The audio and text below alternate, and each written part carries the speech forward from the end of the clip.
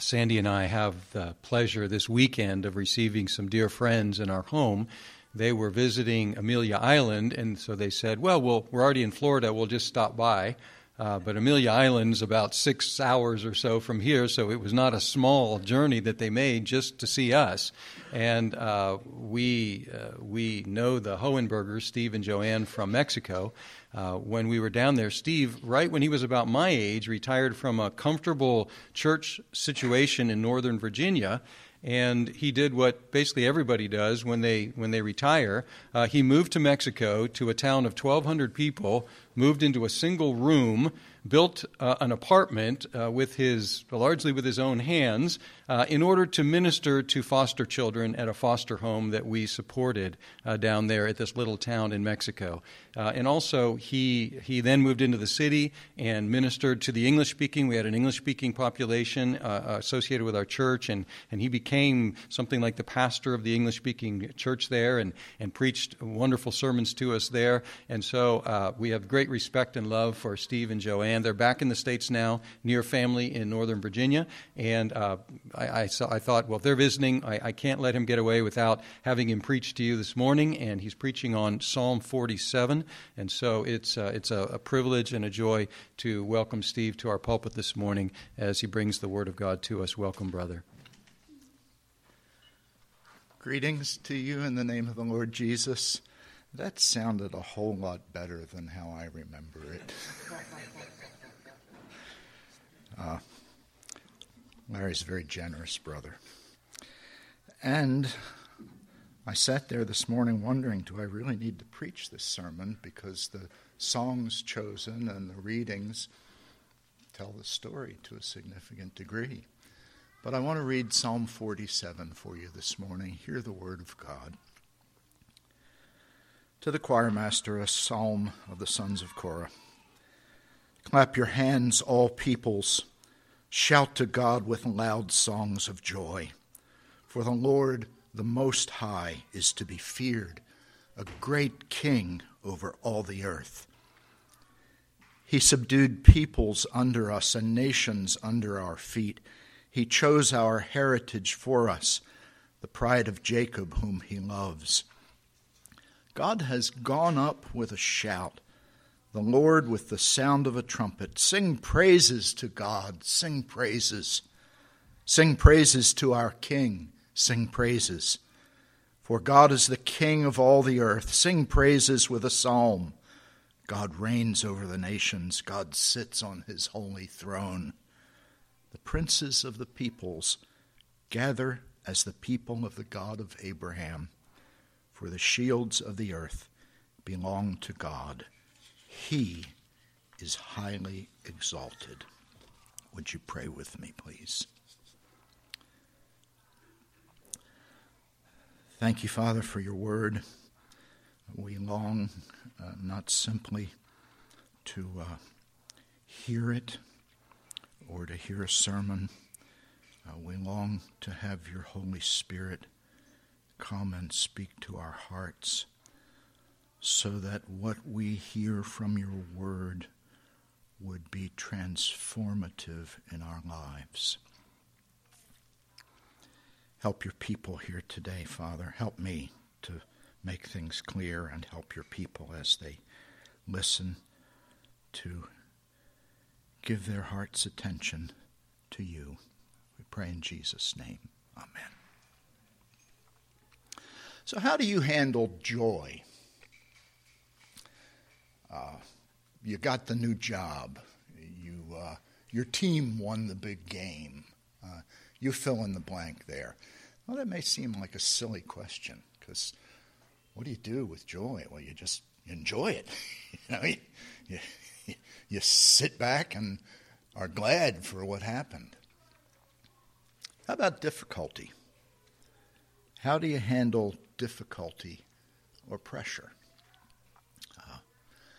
That seems like a very different question, doesn't it? Much harder, maybe, more challenging to deal with pressures.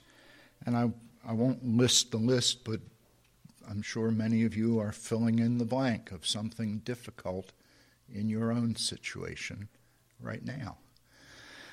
Well, here's what I want to suggest to you this morning, that Psalm 47 gives the same answer to both of those questions, that it's really at the heart of God's reign over all things, and we will try to unfold that a bit this morning. You notice first, as we look at the text, that Israel celebrated God's sovereign authority. They'd been established in the land by his work. That's verses 3 and 4. He subdued peoples under us, nations under our feet. He chose our heritage for us, the pride of Jacob, whom he loves. He'd given them a place to be. But then we also learn that he was enthroned. Now, that's generally, of course, you can say, oh, yes, he says God reigns over the nations. He sits on his holy throne. Here's the part where it's a little more difficult to follow. Hang with me, please. I'm convinced that the language of Psalm 47 draws on some older Old Testament passages, and that in fact what the writer is referring to is the arrival of the Ark of the Covenant in Jerusalem that David brought there according to 2 Samuel 5, 6, and 7. And also, I noticed we had a reading from 1 Chronicles 16. Well done, brother. 1 Chronicles 15 and 16. Those are the texts in the background of this psalm. The writer is not referring to a recurring festival in the life of the people of God, of Israel. He's referring to a particular event. There's no evidence in Scripture for what some writers say was just a festival that kept happening year after year. What there is evidence of, because of the language parallels, is that the writer is thinking, look what God did when he came. Let me draw your attention to a couple verses, and we'll be back and forth a bit here. But in 2 Samuel, if I say first again, smack me. 2 Samuel chapter 6. David arose and went with all the people who were with him to bring up the ark of God from Baal Judah. The ark of God, which is called by the name of the Lord of hosts, who sits enthroned on the cherubim. The point there is that David, having learned that the ark had brought prosperity to its temporary dwelling place in another part of Israel, realized it belongs here in the capital, and I'm going to move it. And then if you know the story, you know that he went about it the wrong way the first time, and someone died as a result, because apparently David hadn't familiarized himself with God's law and its requirements for moving the ark. But then he went a second time to bring the ark up to Jerusalem. Now, the joy of that is found in part of the reading we had, but I'd encourage you, please, to take a few minutes later today and read 1 Chronicles 15 and 16. That is David's song of praise to God for the great things that he was seeing and that he was delighting in, the coming of God's symbol of kingship. The people enjoyed God's kingship over all the earth. Verse 1, clap your hands, all people. Shout to God with loud songs of joy. For the Lord, the Most High, is to be feared, a great king over all the earth. Lost that note. Yes, verses 6 to 8. Won't read them again. Same theme. God is king of all the earth. Sing praises with a psalm. But when you look back at the texts in 2 Samuel and you read what David wrote, recorded in 1 Chronicles, you find that David was really over the top with delight in this fact. And let me try to explain what I think was the reason for David's being so overjoyed at the arrival of the ark in Jerusalem. God had made certain promises to David, hadn't he? Promises about David's house and his kingdom. His kingdom would reign forever, God had told David, 2 Samuel chapter 7. He was established as king himself. And now something else comes along, the joining of which with David's own kingship brings him ecstatic joy. What was it? It's the arrival of the symbol of the throne of God in Jerusalem, so that David's kingship, established by God's mercy, and God's own kingship are joined together. That's the sense of what's going on in Psalm 47 when you reflect on the background passages to it. David's great delight is in the fact that this symbol of God's kingship, the Ark of the Covenant, had been brought near and put in the tent that he set up for it, and his own throne, David's own throne, was established there. So Israel celebrated God's sovereign authority. They were established in the land. God was enthroned in the city, and they enjoyed God's kingship over all the earth. And David especially enjoyed that. Now we need to move forward a step. That's the background. And with that background, I hope you can lay hold of this next thought, which is that God's call to us is to celebrate or to join that celebration as David celebrated. Except the call now is even more necessary, because something further has happened with regard to the throne of God and the throne of God's Messiah. They've been joined forever. It's not an ark of the covenant, a symbol of God's reign over the earth brought to the physical city of Jerusalem. It's the throne of God himself in heaven, and our Savior, the Lord Jesus, lifted up on high and now reigning with the Father forever. I can't say that dramatically enough to drive it home to you, okay? And what I've learned over quite a few years now of preaching is that I mustn't depend on my own oratorical skills, which are slim, you see.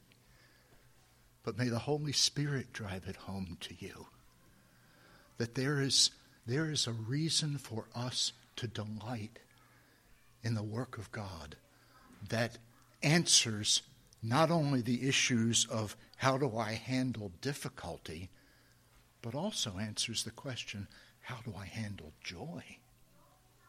What really thrills my heart? Why, it's not some small success in this world. We can enjoy those things, gifts of God. I'm not taking that away. But what really needs to thrill our hearts is the fact that our God reigns. And he reigns through the person of the Lord Jesus Christ on behalf of his people and for the sake of his world. He is doing great things. You've had references to that in the prayer this morning, in the songs. We see the kingdom of God expanding. My wife and I had privilege a few years ago after the return from Mexico and through a contact with a fellow pastor to travel to Malawi. That's hardly anybody knows where Malawi is, but it's way down sort of toward the southeastern coast of Africa.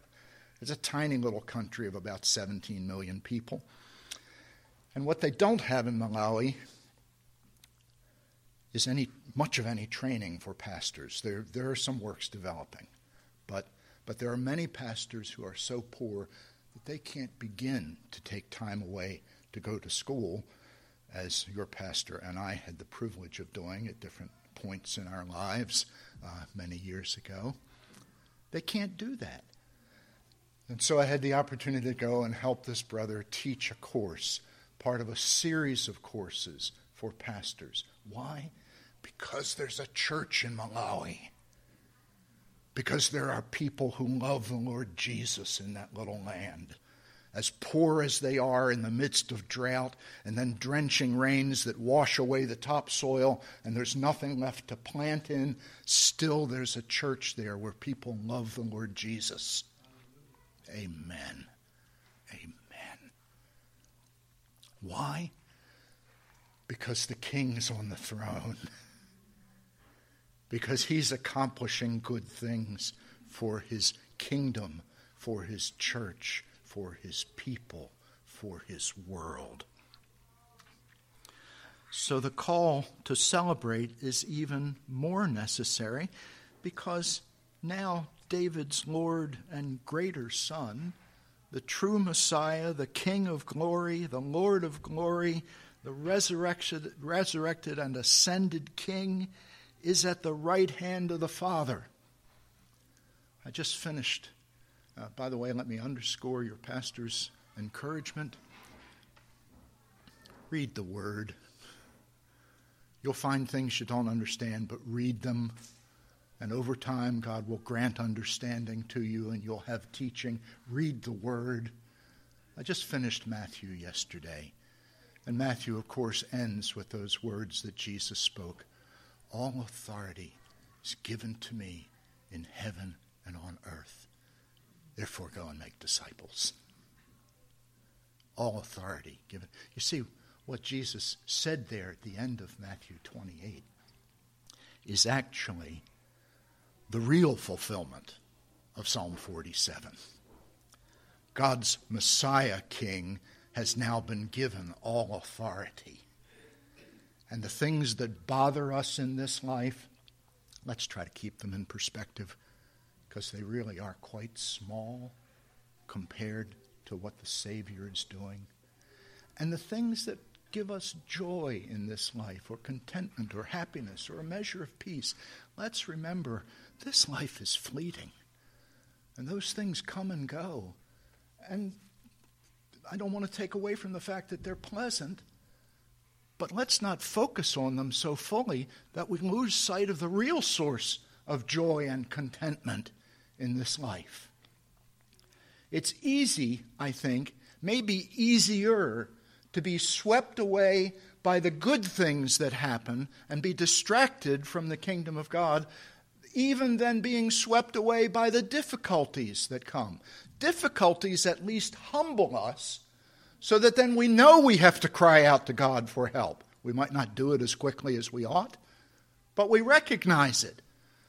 But success, prosperity, comfort, wow, they can become their own kind of God. And we just delight in them instead of in our Savior.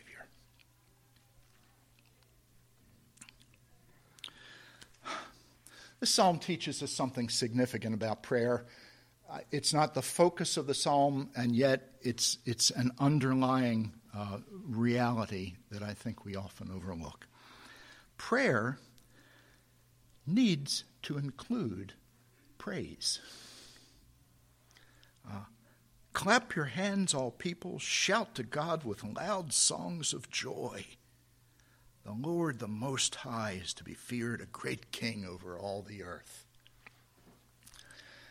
If you're like me, there is a tendency to turn prayer into another word that begins with P, and that's petition. So that all we do in prayer is ask for stuff, or tell God our problems and ask Him to intervene.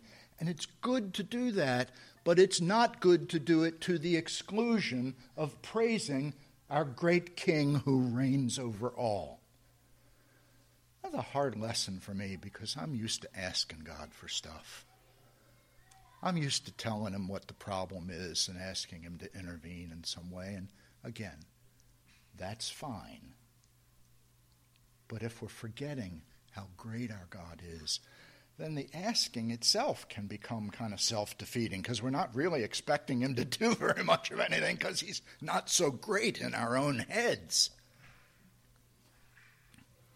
The key then to asking in faith is to begin with worship. To be sure your thinking is clear on how great God is and that he is able to do whatever he chooses to do by his sovereign goodness and grace. Let me talk for a minute about difficulties, though, because they arise for sure. Very briefly, a personal experience, just to help you get the lay of the land. Last summer I had 2 surgeries. Any of you that have had a surgery know what you're asked to do before the surgery. There's a document you need to sign. And that document says that it has been explained to you what the benefits of the surgery might be, but also that you might not make it. Okay? There is a distinct possibility when you go into a surgery that you might die. And so I signed those papers twice last summer. Now, that didn't bother me because there have been other surgeries, and I knew the Lord brought me through, and so I didn't think too much more about whether I was going to survive or not. After one of the surgeries, I had my eye on a truck. Sorry, I love trucks. I don't have one, but I love trucks. And this was a beautiful used truck, and I'd been looking at it on the lot, and finally it was available to test drive, and I test drove it. And I was even more excited about it. And I told the guy that I was really interested. And I went home, and I called a son-in-law who I thought might be interested in one of the vehicles we own. And turns out he was, and we quickly agreed on a price for that vehicle. And then I went to my wife. Here's the big one, guys. I went to my wife and asked about buying this truck, if we could sell such and such. And she said, yes, I think that's a good idea, Steve. And I'm thinking, all the ducks are falling in a line. And so I get on the phone and I call Mac at the little shop where they're selling a half a dozen or so vehicles at a time. Can I talk to Mac? Oh, just a moment. And there's a significant pause, and finally Mac picks up. I said, hey, Mac, it's Steve Hohenberger. You know that truck I've been looking at? He says, excuse me, Mr. Hohenberger, I'm writing a sales contract on that truck right now. Earlier this afternoon, somebody came in and drove it and liked it so much that they decided to buy it right on the spot. And I said, oh, thanks, Mac. Click. Okay, now, my point is that sometimes big things throw us for a loop. And sometimes relatively small things can be more difficult. In my case last summer, the big thing of signing papers that says you might die in this surgery, no big deal. But the truck, oh my goodness. Took me a little bit to recover from that one, to remind myself that God sovereignly orders these things. That the truck didn't disappear simply because I took too long to get back, but because he didn't intend for me to have it. Amen. Now, there are far worse things than signing papers before a surgery, and there are far less significant things than not getting the truck you had your eye on for a few weeks. Okay? There's a whole range of possibilities, of difficulties that come to us in this life. But God is sovereignly overseeing all of them. And nothing will come your way that God has not planned for your good. And if we believe that, then when those things come, we may be knocked back a bit, But we're going to stop and say, no, Lord, I know you have a better plan than I had. And I want to go with your plan, not mine. That's what it is to live by faith, isn't it? You recognize the goodness of God. You believe by his grace that he is for you. You've turned to his Son to put your trust in him, having turned from sin. You know that the Lord receives you. And then you live by faith in the light of that set of convictions. And even though it's very hard at times, you learn to turn away from your own doubts or frustrations or desires that would override your sense of the goodness of God and his provision for you, and you walk forward trusting him.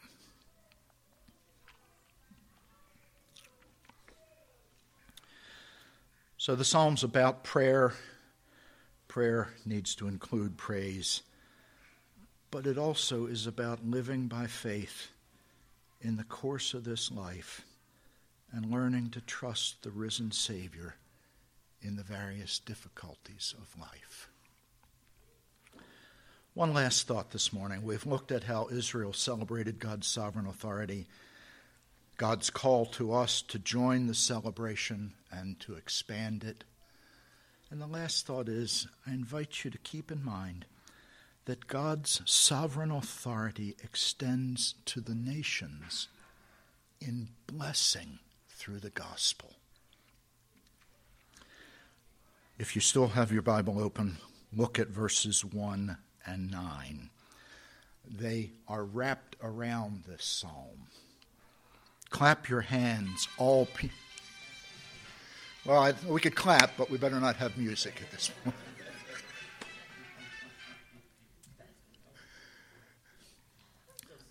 No, it's okay. My ringtone is the theme from Mission Impossible.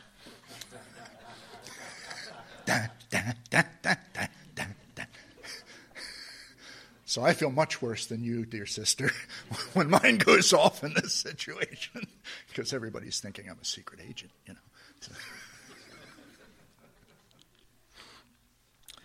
Verse 1, clap your hands, all peoples, shout to God with loud songs of joy. Verse 9, the princes of the peoples gather as, look at this, as the people of the God of Abraham. For the shields of the earth, shields is a metaphor for kings or rulers. You can verify that by comparing some other psalms. The shields of the earth belong to God. He is highly exalted. Now you see what the writer has done is wrapped this psalm in language that says the blessing of Abraham is going to come to the nations. All peoples are to clap their hands and shout to God with loud songs of joy. And even the princes, the leaders of the peoples, you know, I've been praying about the situation in Ukraine for many months now. And every once in a while I pray that God would just crush Vladimir Putin. I'm sorry if there are any Russian people here. I don't mean any offense. But then I realize, you know, I could also pray that God would lay hold of his heart and turn him to himself. Because the shields of the earth belong to God. He can turn anyone. That's the extent of his sovereign authority over this world. He can turn anyone.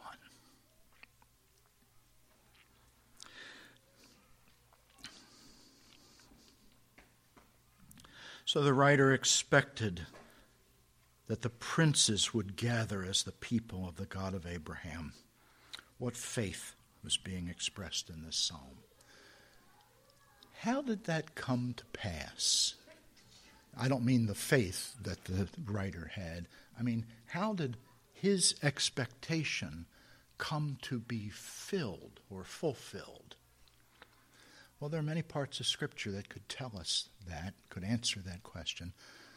But John chapter 12 is one that I think maybe says it most clearly. There's a discussion back and forth. Some Greeks come, they want to see Jesus. Jesus starts talking about seed falling to the ground and dying and producing. And then he's talking about, then he says, toward the end of John 12, and I, when I am lifted up, will draw all men to myself. What lifting up was Jesus talking about? Well, so that there would not be any confusion, the Holy Spirit directed John to say in the very next verse, Jesus was talking about the way he would die. Those aren't the exact words, but you can look at it, verse 40 or 41 of John 12. The lifting up that Jesus was speaking about was the cross. The cross is the open door for the nations to turn to the living God in faith. That's how it happens, folks. I know y'all know that. But I like to be reminded of such good things periodically, and that's what I'm trying to do for you. The cross is the open door by which nations are called to the living God. And it's marvelous. Now buried, then raised, then ascended to heaven, the Lord Jesus is the true Messiah whose reign is established next to the throne of the Father. He reigns over all things. Last summer, early June it was, the people of the United Kingdom celebrated the 70th anniversary of the coronation of Queen Elizabeth II. Some of you may have watched, if you're TV watchers, maybe you saw some of it. Quite a spectacular celebration. I can imagine being British and being there for it must have been really exciting. It's nothing.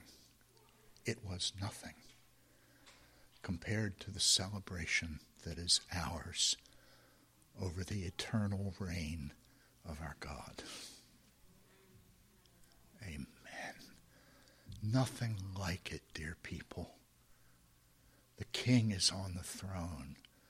All authority has been given to him in heaven and on earth. So his call to you, as you go, make disciples. Make disciples. Invite people to come and hear the word. Invite people to turn to Jesus. Now, you might not do that in one conversation, but you work at building relationships and getting to know people and letting them see you live a life that sometimes falters, but more and more consistently involves trusting God who is on the throne so that you might live for him. Let's pray together. Take my words now, Father, insofar as they have accurately reflected your word. Use them in the hearts of these your people